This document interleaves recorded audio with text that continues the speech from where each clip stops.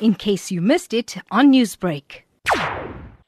Taking it very, very, very, very badly. In fact, my wife is devastated. My younger son is devastated. I'm utterly lost for words because I drive up there and I see my son on the roadside, his car totally smashed. To see my son lying on the road there, a loving, loving boy, I'm totally devastated there. He's Dr.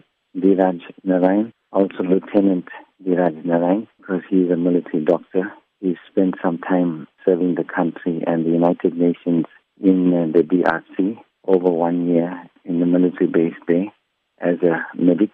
And he only got back last year, April. And when I asked him why he was doing this, and he said, "Dad, somebody has to do it. I think it's my time to do this for the country." And he was gone, sleeping out there in the bush, away from home. And what I'm so disappointed about that is he survived that.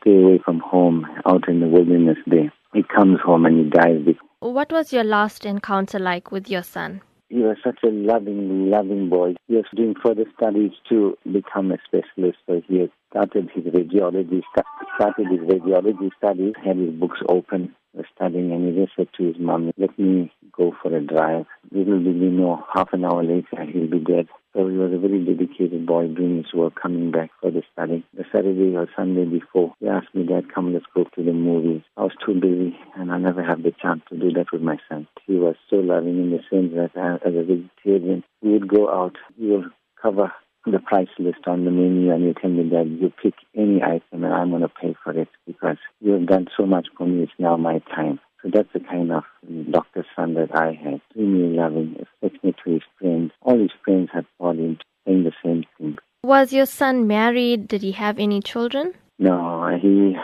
had no children at this point in time. He was not married. He always gave back. The last picture I have with him is in a temple while we were engaging in satsang on Shivaratri night. And it pains me because it was such a holy night. It's a parent's worst nightmare to bury their own child.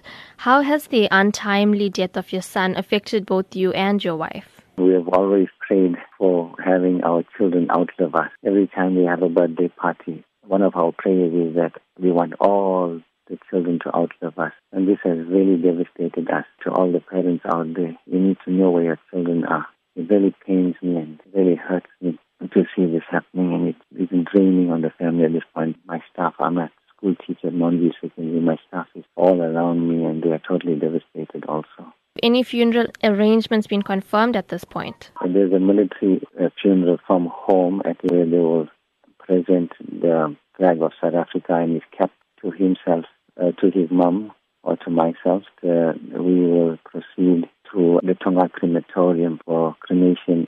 Newsbreak, Lotus FM, powered by SABC News.